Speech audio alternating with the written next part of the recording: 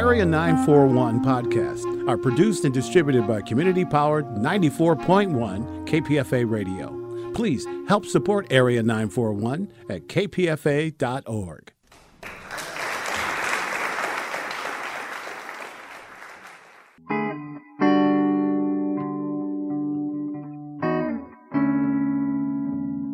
This is the Area 941 Radio Walensky podcast. I'm your host, Richard Walensky. We're talking about books, about theater, about film, and sometimes about politics. Most of these interviews were originally conducted for KPFA's Bookwaves program and its predecessor, Probabilities. This interview with legendary novelist Don DeLillo was conducted on April 2nd, 2003 in San Francisco. My guest is Don DeLillo, whose latest novel is Cosmopolis.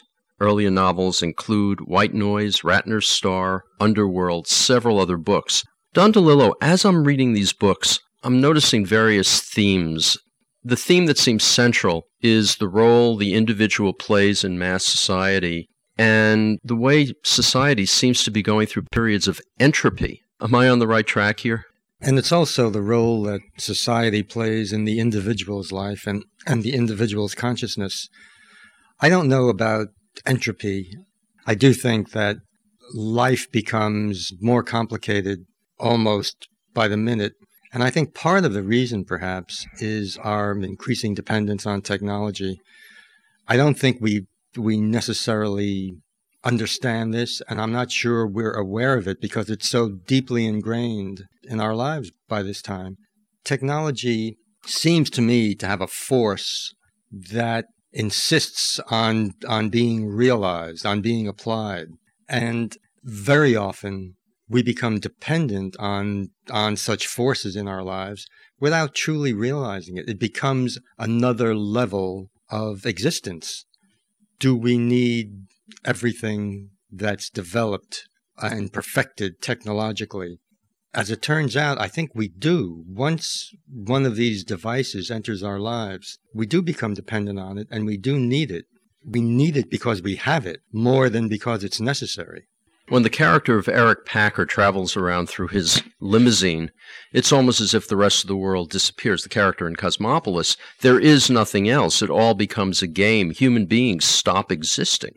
This is part of his particular response to the world around him. That is, he has very little response to the world around him. I think he's an extremely interesting man, a multi-billionaire asset manager and currency trader who reads serious poetry, who collects serious art, who owns a decommissioned nuclear bomber, but who is perfectly happy spending most of this particular day in his white stretch limousine, mainly because it is equipped with so many devices, amenities, and luxuries that he doesn't miss the world around him and doesn't necessarily see the people around him. This is one of the aspects of his life, in fact. While he's on his tour, several things happen to him and outside the limousine, almost a grab bag of events from a presidential motorcade to a riot to assassination attempts. And that's all impinging on it when he steps out. That world inside the limo is self-contained, though. That's why I was thinking he's so alienated from the world, and I wonder how that relates to some of the characters in your other books, particularly in White Noise, where the family kind of is overwhelmed by the toxic cloud. There seems to be a theme running through my books, which I didn't become aware of for quite a long time. It's a theme of men in small rooms. And it didn't occur to me while I was working on Cosmopolis that Eric Packer fits into this format in a way. He is a man in a large automobile, which isn't all that different. However, he is noticeably different from most of my characters. He is willfully alienated from the world. In fact, I don't even think I'd use the word alienated. He is just so clinically self-involved that the rest of the world is virtually invisible to him, particularly the people in it. But he is technologically independent of the world around him because his limo is equipped with so many devices, particularly the computer screens and the TV monitors that help him figure out what's going on around him in two dimensions. In this day, which is an example of the kind of acceleration of time I think we began to experience in the last decade. And I think it was an experience based largely on the interesting confluence of technology and money. It seems to me that for a while we were all living in the future of vast investment potential, of unrestricted markets. It was a time in which ordinary people sat looking at their computer screens, watching their money develop bone and muscle. It was a time in which chief executive officers became global celebrities, a time in which the Dow kept climbing, capital markets kept surging, and, in my view, in which time seemed to move faster. You set the book on a day in April 2000, in that month when things began sliding. So obviously, there's the intimations of the mortality of that whole way of life when you set your book. I think this is what happened. You see, between the end of the Cold War and the beginning of what we now call the Age of Terror, there was an entire decade, essentially the 1990s, in which money became the theme. And it began to falter. That is, the markets began to falter precisely at the time you mentioned, in the spring of the year 2000. In the novel, it happens faster because everything happens faster. It doesn't happen over weeks and months. It happens all in a single day, catastrophically. And it's, in fact, caused by the main character, Eric, which is not such an exaggeration because there was a firm called Long-Term Capital Management located in Greenwich, Connecticut, which, through its own miscalculations, nearly brought about the global collapse of the financial system, something I did not know while I was working on the novel. It may have been happening then, but I didn't know about it until quite a bit later. When did you write the book? I started it, coincidentally, in April of 2000, although I didn't know at the time that I would be referring to this period. I was just writing about a man traveling cross town in Manhattan, trying to get from the east side to the west side through heavy traffic. It began to develop that this individual did have a strong interest in financial institutions. I began also to understand that he was, despite his youth, he's 28, he was feeling a distinct sense of mortality as this day began. And he is moving, despite the acceleration of time, he is moving backward in time, back toward memories of his father who died a premature death. This is a kind of counterforce in the book, this passage into time, into mortality, and into violence. As the book goes on, I became less and less sympathetic to Eric. He does a lot of things which become less and less appealing until at the end I'm almost reminded of Horace McCoy's They Shoot Horses, Don't They? The man definitely has an urge toward self-destruction. I don't think he knows this until the book is about halfway over. But as he moves into the past and as he moves cross town in Manhattan, I do think that he becomes, I don't like the word, more sympathetic as the novel progresses. He does begin to see that there are other people around him. He begins to understand the deep sadness of his own life. He begins to understand that other people exist. For months, he never even looked at the man who drives his car, his chauffeur. Suddenly, he begins to see him. He has what I hope is a moving conversation with an old friend of his father's in the barbershop across town. Eventually, I think he submits to what we might call his fate. The journey of the limousine also goes from high-rises. It appears to go from high-rises to slums as well. This, in fact, is the geography of that part of Manhattan, 47th Street from the East River to the Hudson River. I did not have to invent this. We start in the International District around the United Nations, move toward investment houses and banks around Park Avenue, through the Diamond District, into Times Square and the Theater District, through some residential areas, and then into a more dismal part of what is still called Hell's Kitchen on the far west side, of broken-down tenements, in effect, a street that's used as an auto junkyard, and then the river. Don DeLillo, what prompted this particular book coming on the heels of The Body Artist, or before that, Underworld? It's a mystery, and it began, as I said a little earlier, simply with an idea of a man crossing town. There's no explanation for this any more than there is, I think, for most ideas that novelists feel they receive from some unexpected place. Well, then let's talk about your work in a more broader sense. I have a quote here from 1988 that I'd like you to comment on. The writer is the person who stands outside society, independent of affiliation and independent of influence. The writer is the man or woman who automatically takes a stand against his or her government. American writers ought to stand and live in the margins and be more dangerous. Do you still believe that? I believe it, but I think it becomes harder and harder to do. And it's not something I do consciously while I'm working. I write what I'm impelled to write. I don't write according to a plan or to a manifesto, certainly. But I think in some books more than others, this is what in fact has happened. I think it's nice to believe that today still a writer can work against the state, the corporation, the entire process of assimilation and waste that characterizes this culture. What is a writer's duty toward dealing with, say, a war in Iraq or other issues such as, say, an election campaign that was illegitimate? Is it the writer's duty to comment on it or to just let whatever comes out come out? How do you see that? I don't think a novelist has a particular duty. A journalist may have a duty.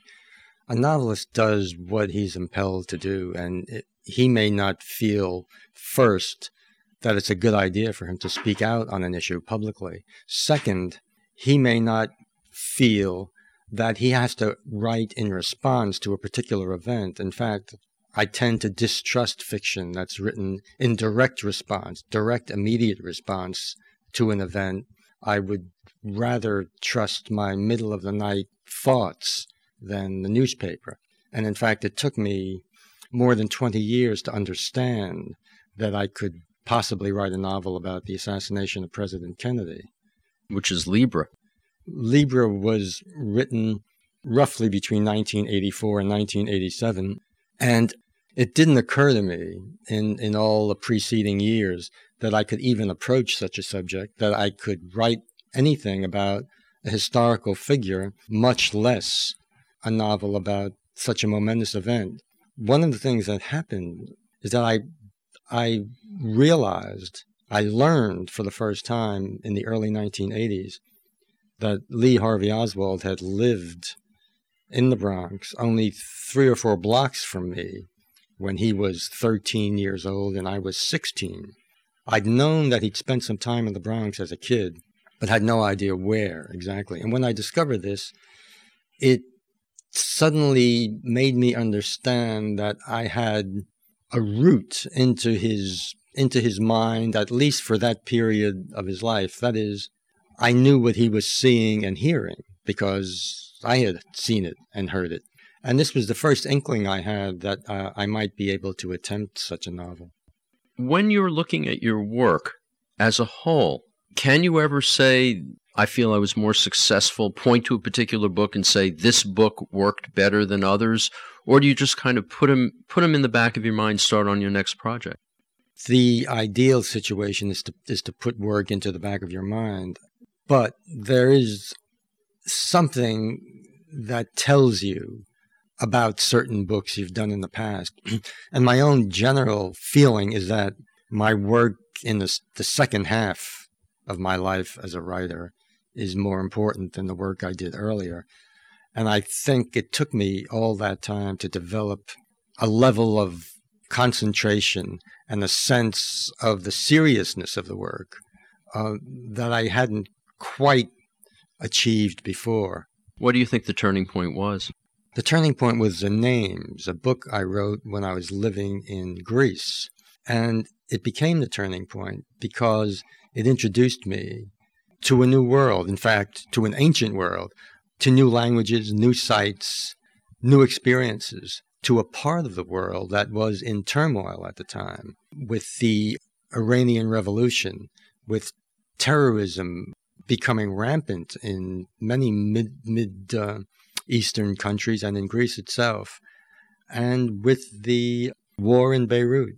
And so I became much more conscious of immediate history than I'd been before, and much more conscientious about composing sentences and paragraphs and thinking more deeply into characters than I'd done before.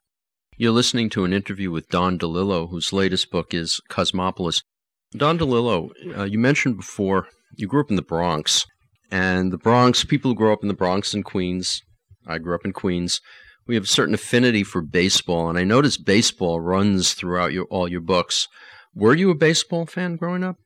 Oh, yeah, I was a serious fan. I lived not too far from Yankee Stadium and spent many afternoons at the stadium watching the Yankees, and have a much clearer recollection of the 1950 Yankees than I do of the 1990 Yankees, in fact. Although I still watch, I'm still interested. It's just a function of memory, of course, as one gets older. And it's still very vivid to me, watching Mantle stride across toward left center field to make a catch and that sort of thing. Yeah, if you grow up with baseball, it's part of your bloodstream. But not only that, it's a language in itself, and a language which is very difficult to teach others. They have to experience something similar before you can discuss the deeper matters of the sport. And when I was writing Underworld, the prologue concerns a baseball game actually played in 1951 in New York. And somewhere in the back of my mind, I understood that this would make the novel untranslatable.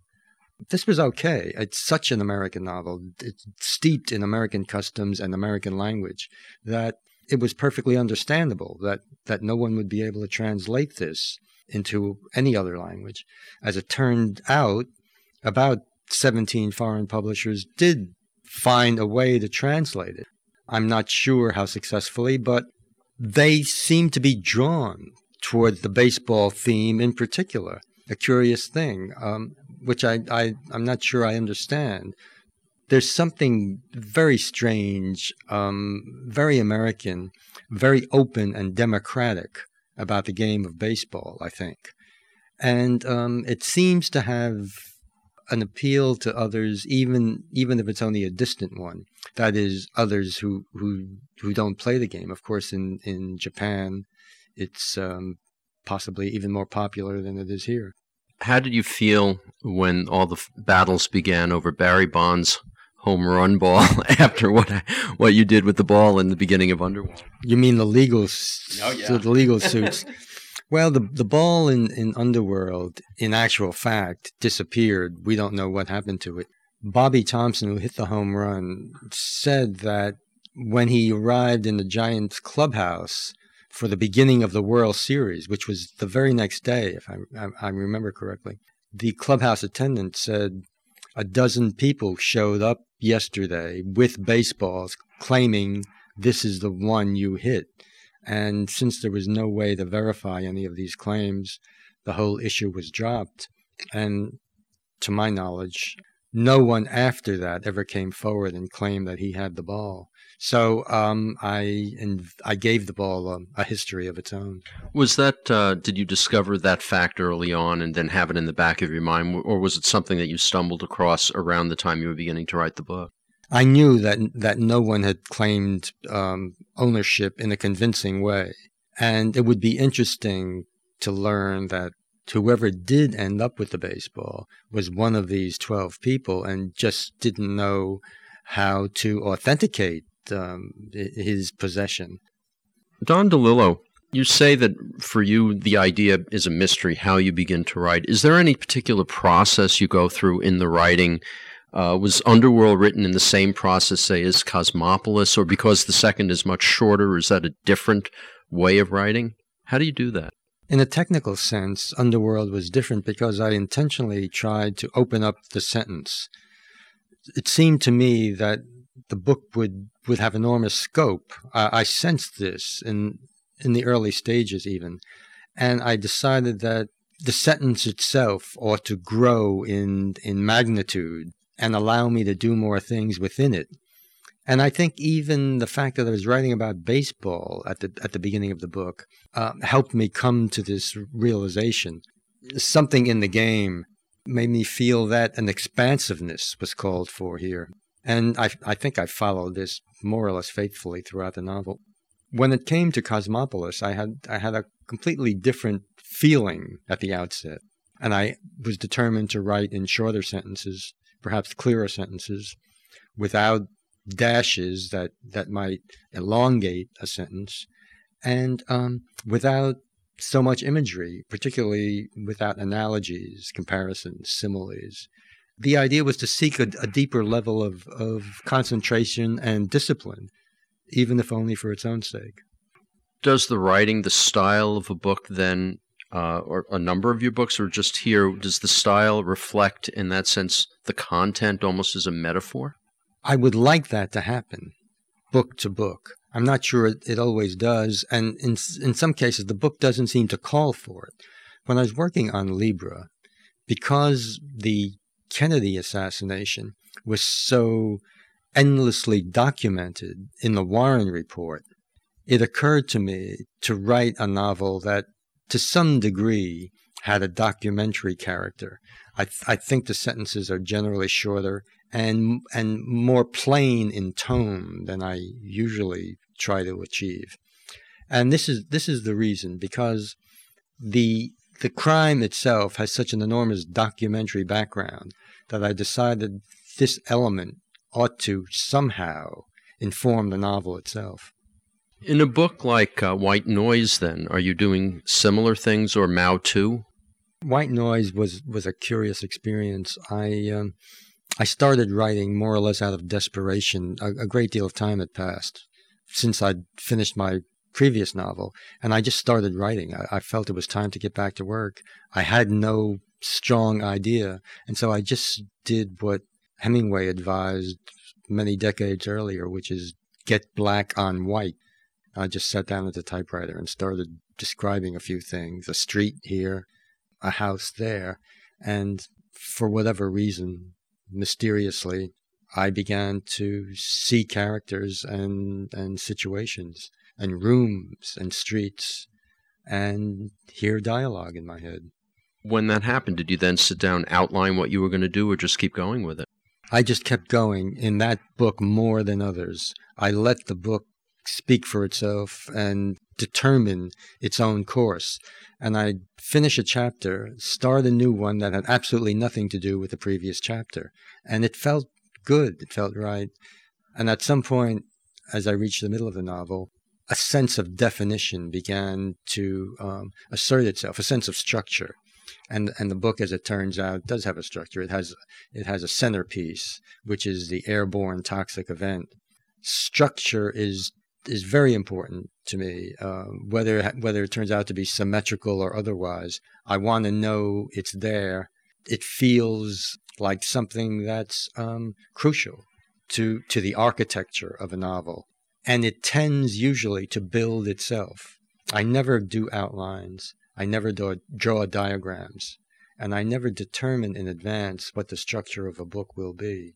It simply begins to speak to me. So it kind of emerges as you're working on it. It emerges out of some corner of consciousness in ways that I don't think anyone could explain. And Mao too, it almost seems a little different from your other work. How did that emerge? Mao too emerged more definitively than other novels from two photographs I saw. One photograph was of a wedding ceremony of the Unification Church. There they were in quite a small photograph, thousands of people, brides and grooms, being married simultaneously by Reverend Moon. The other photograph was a shocking picture of a novelist in seclusion, being discovered by two news photographers who took his picture unexpectedly in his hometown in Vermont or New Hampshire. And this was J.D. Salinger, who, of course, had avoided being interviewed or photographed for many decades. And there he was on the front page of the New York Post, looking very much like a man who'd just been shot. The power of this picture had an effect on me. And it turned out that I would soon be launched on a novel about the regimented crowd represented by the Unification Church wedding, and the novelist who is a kind, at least in theory, a kind of champion of the self, the arch-individualist. This is the course the novel eventually began to take. But it seems that juxtaposition you're talking about, in this case, maybe almost autobiographical, seems to run through a lot of your works, the individual against that mass of humanity or history or whatever you want to call it. Yeah, it is. It's part of my work. I guess in Mao too, it's more prominent because the individual happens to be a writer. But I don't feel a particular kinship to Bill Gray, who is the novelist in the novel. In fact, he gave me more trouble than any of the other characters. It took me a long while to begin to understand who he was and how his mind worked. The fact that we're both novelists didn't really matter all that much. I wasn't so interested in how he created a sentence or a paragraph, but in the man himself. And I'm not a recluse myself, as Bill Gray is. Whatever kinship I felt with him was hard-earned and took me a long time to develop. There's a quote from him, which is actually on the jacket of Mao too, which says, "I used to think it was possible for a novelist to alter the inner life of a culture. Now, bomb makers and gunmen have taken that." And the question is, do you believe that? Do you agree with him? It's hard to argue at this point that novelists can alter consciousness around them in a large-scale way. But there was a time, if you think of Kafka and the fact that we had to invent an adjective in order to describe a world which seemed to emerge from a Kafka story or novel. Kafkaesque still has meaning in the world.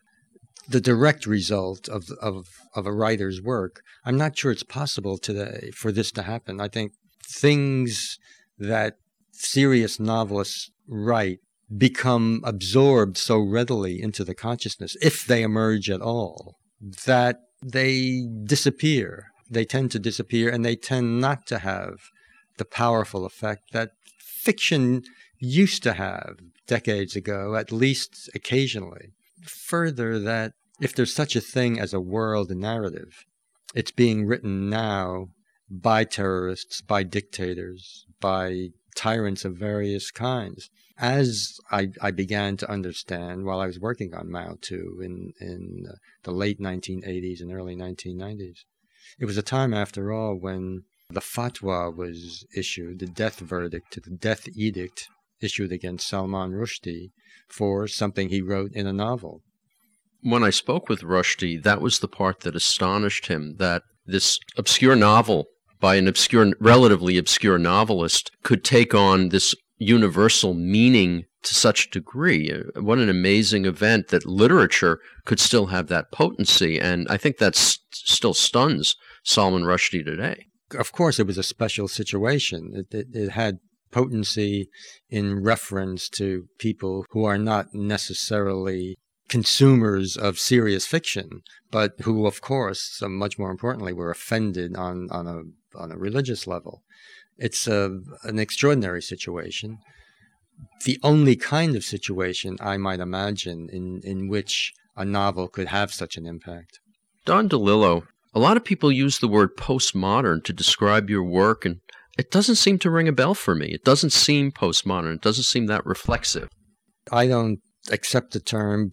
I'm not sure I'm able to reject it because the word postmodern has been used in so many ways and in so many different disciplines. I don't think I'd be able to define it myself. I guess I understand why white noise might be called postmodern, although I'm not sure I could explain why. It's just something intrinsic in the book. But I don't know about my other work. It doesn't seem to have that reflexive quality, that self-referring quality you've mentioned. Where do you think literature is going today? Do you read much of modern literature? To some degree, my writing has destroyed my reading. I'm not the avid reader of fiction that I used to be. But, of course, I do read seriously from time to time, both fiction and nonfiction. I also look at movies seriously, as I've done for decades. In important ways, perhaps, that has helped define my sensibility, although I don't think it affects the work I do or the sentences I write. You stated in the past that one of your great influences was Jean-Luc Godard. I wouldn't call him an influence on my work. I'd say that he was an influence on the way I began to see the world, the way I began to think back in the late 1950s and early 60s, when European and Japanese movies were suddenly emerging into American culture so importantly and so interestingly. They did have an effect. But I wouldn't say that they directly helped determine the way I wrote fiction, no. I just began to understand the significance of movies in our society, in our lives. I don't think of the novel and the film as conflicting elements. I think of them as part of the same narrative need that people have. As long as people maintain a need for narrative, and we all do to some degree in our lives, as long as that happens, there will always be novels. There will be novels as long as there are movies, because these two media, these two forms of human expression are deeply entwined, I believe.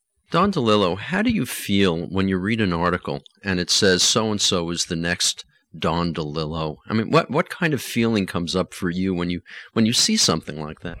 I guess it's rewarding in a way. After all, I started very much doubting that I'd ever be able to produce publishable fiction, or at least at novel length. And so it's nice to know that I've had some influence on younger writers. And it's important for me to know that I have some younger readers. That's central to the satisfaction I take in the work I do. Don DeLillo, now Cosmopolis has come out. Are you planning to work on another short novel, or are you planning to try the longer form again? I'm tempted to say I know exactly what's coming next, but in fact, it's still something of a mystery to me, and not one I could discuss intelligibly for more than 4 seconds. So I'd better stop right now. Feedback on this and other Radio Walensky podcasts is appreciated. You can write to bookwaves@hotmail.com, and feel free to search out other interviews at bookwaves.com or on the kpfa.org website. Until next time, I'm Richard Walensky on the Area 941 Radio Walensky podcast.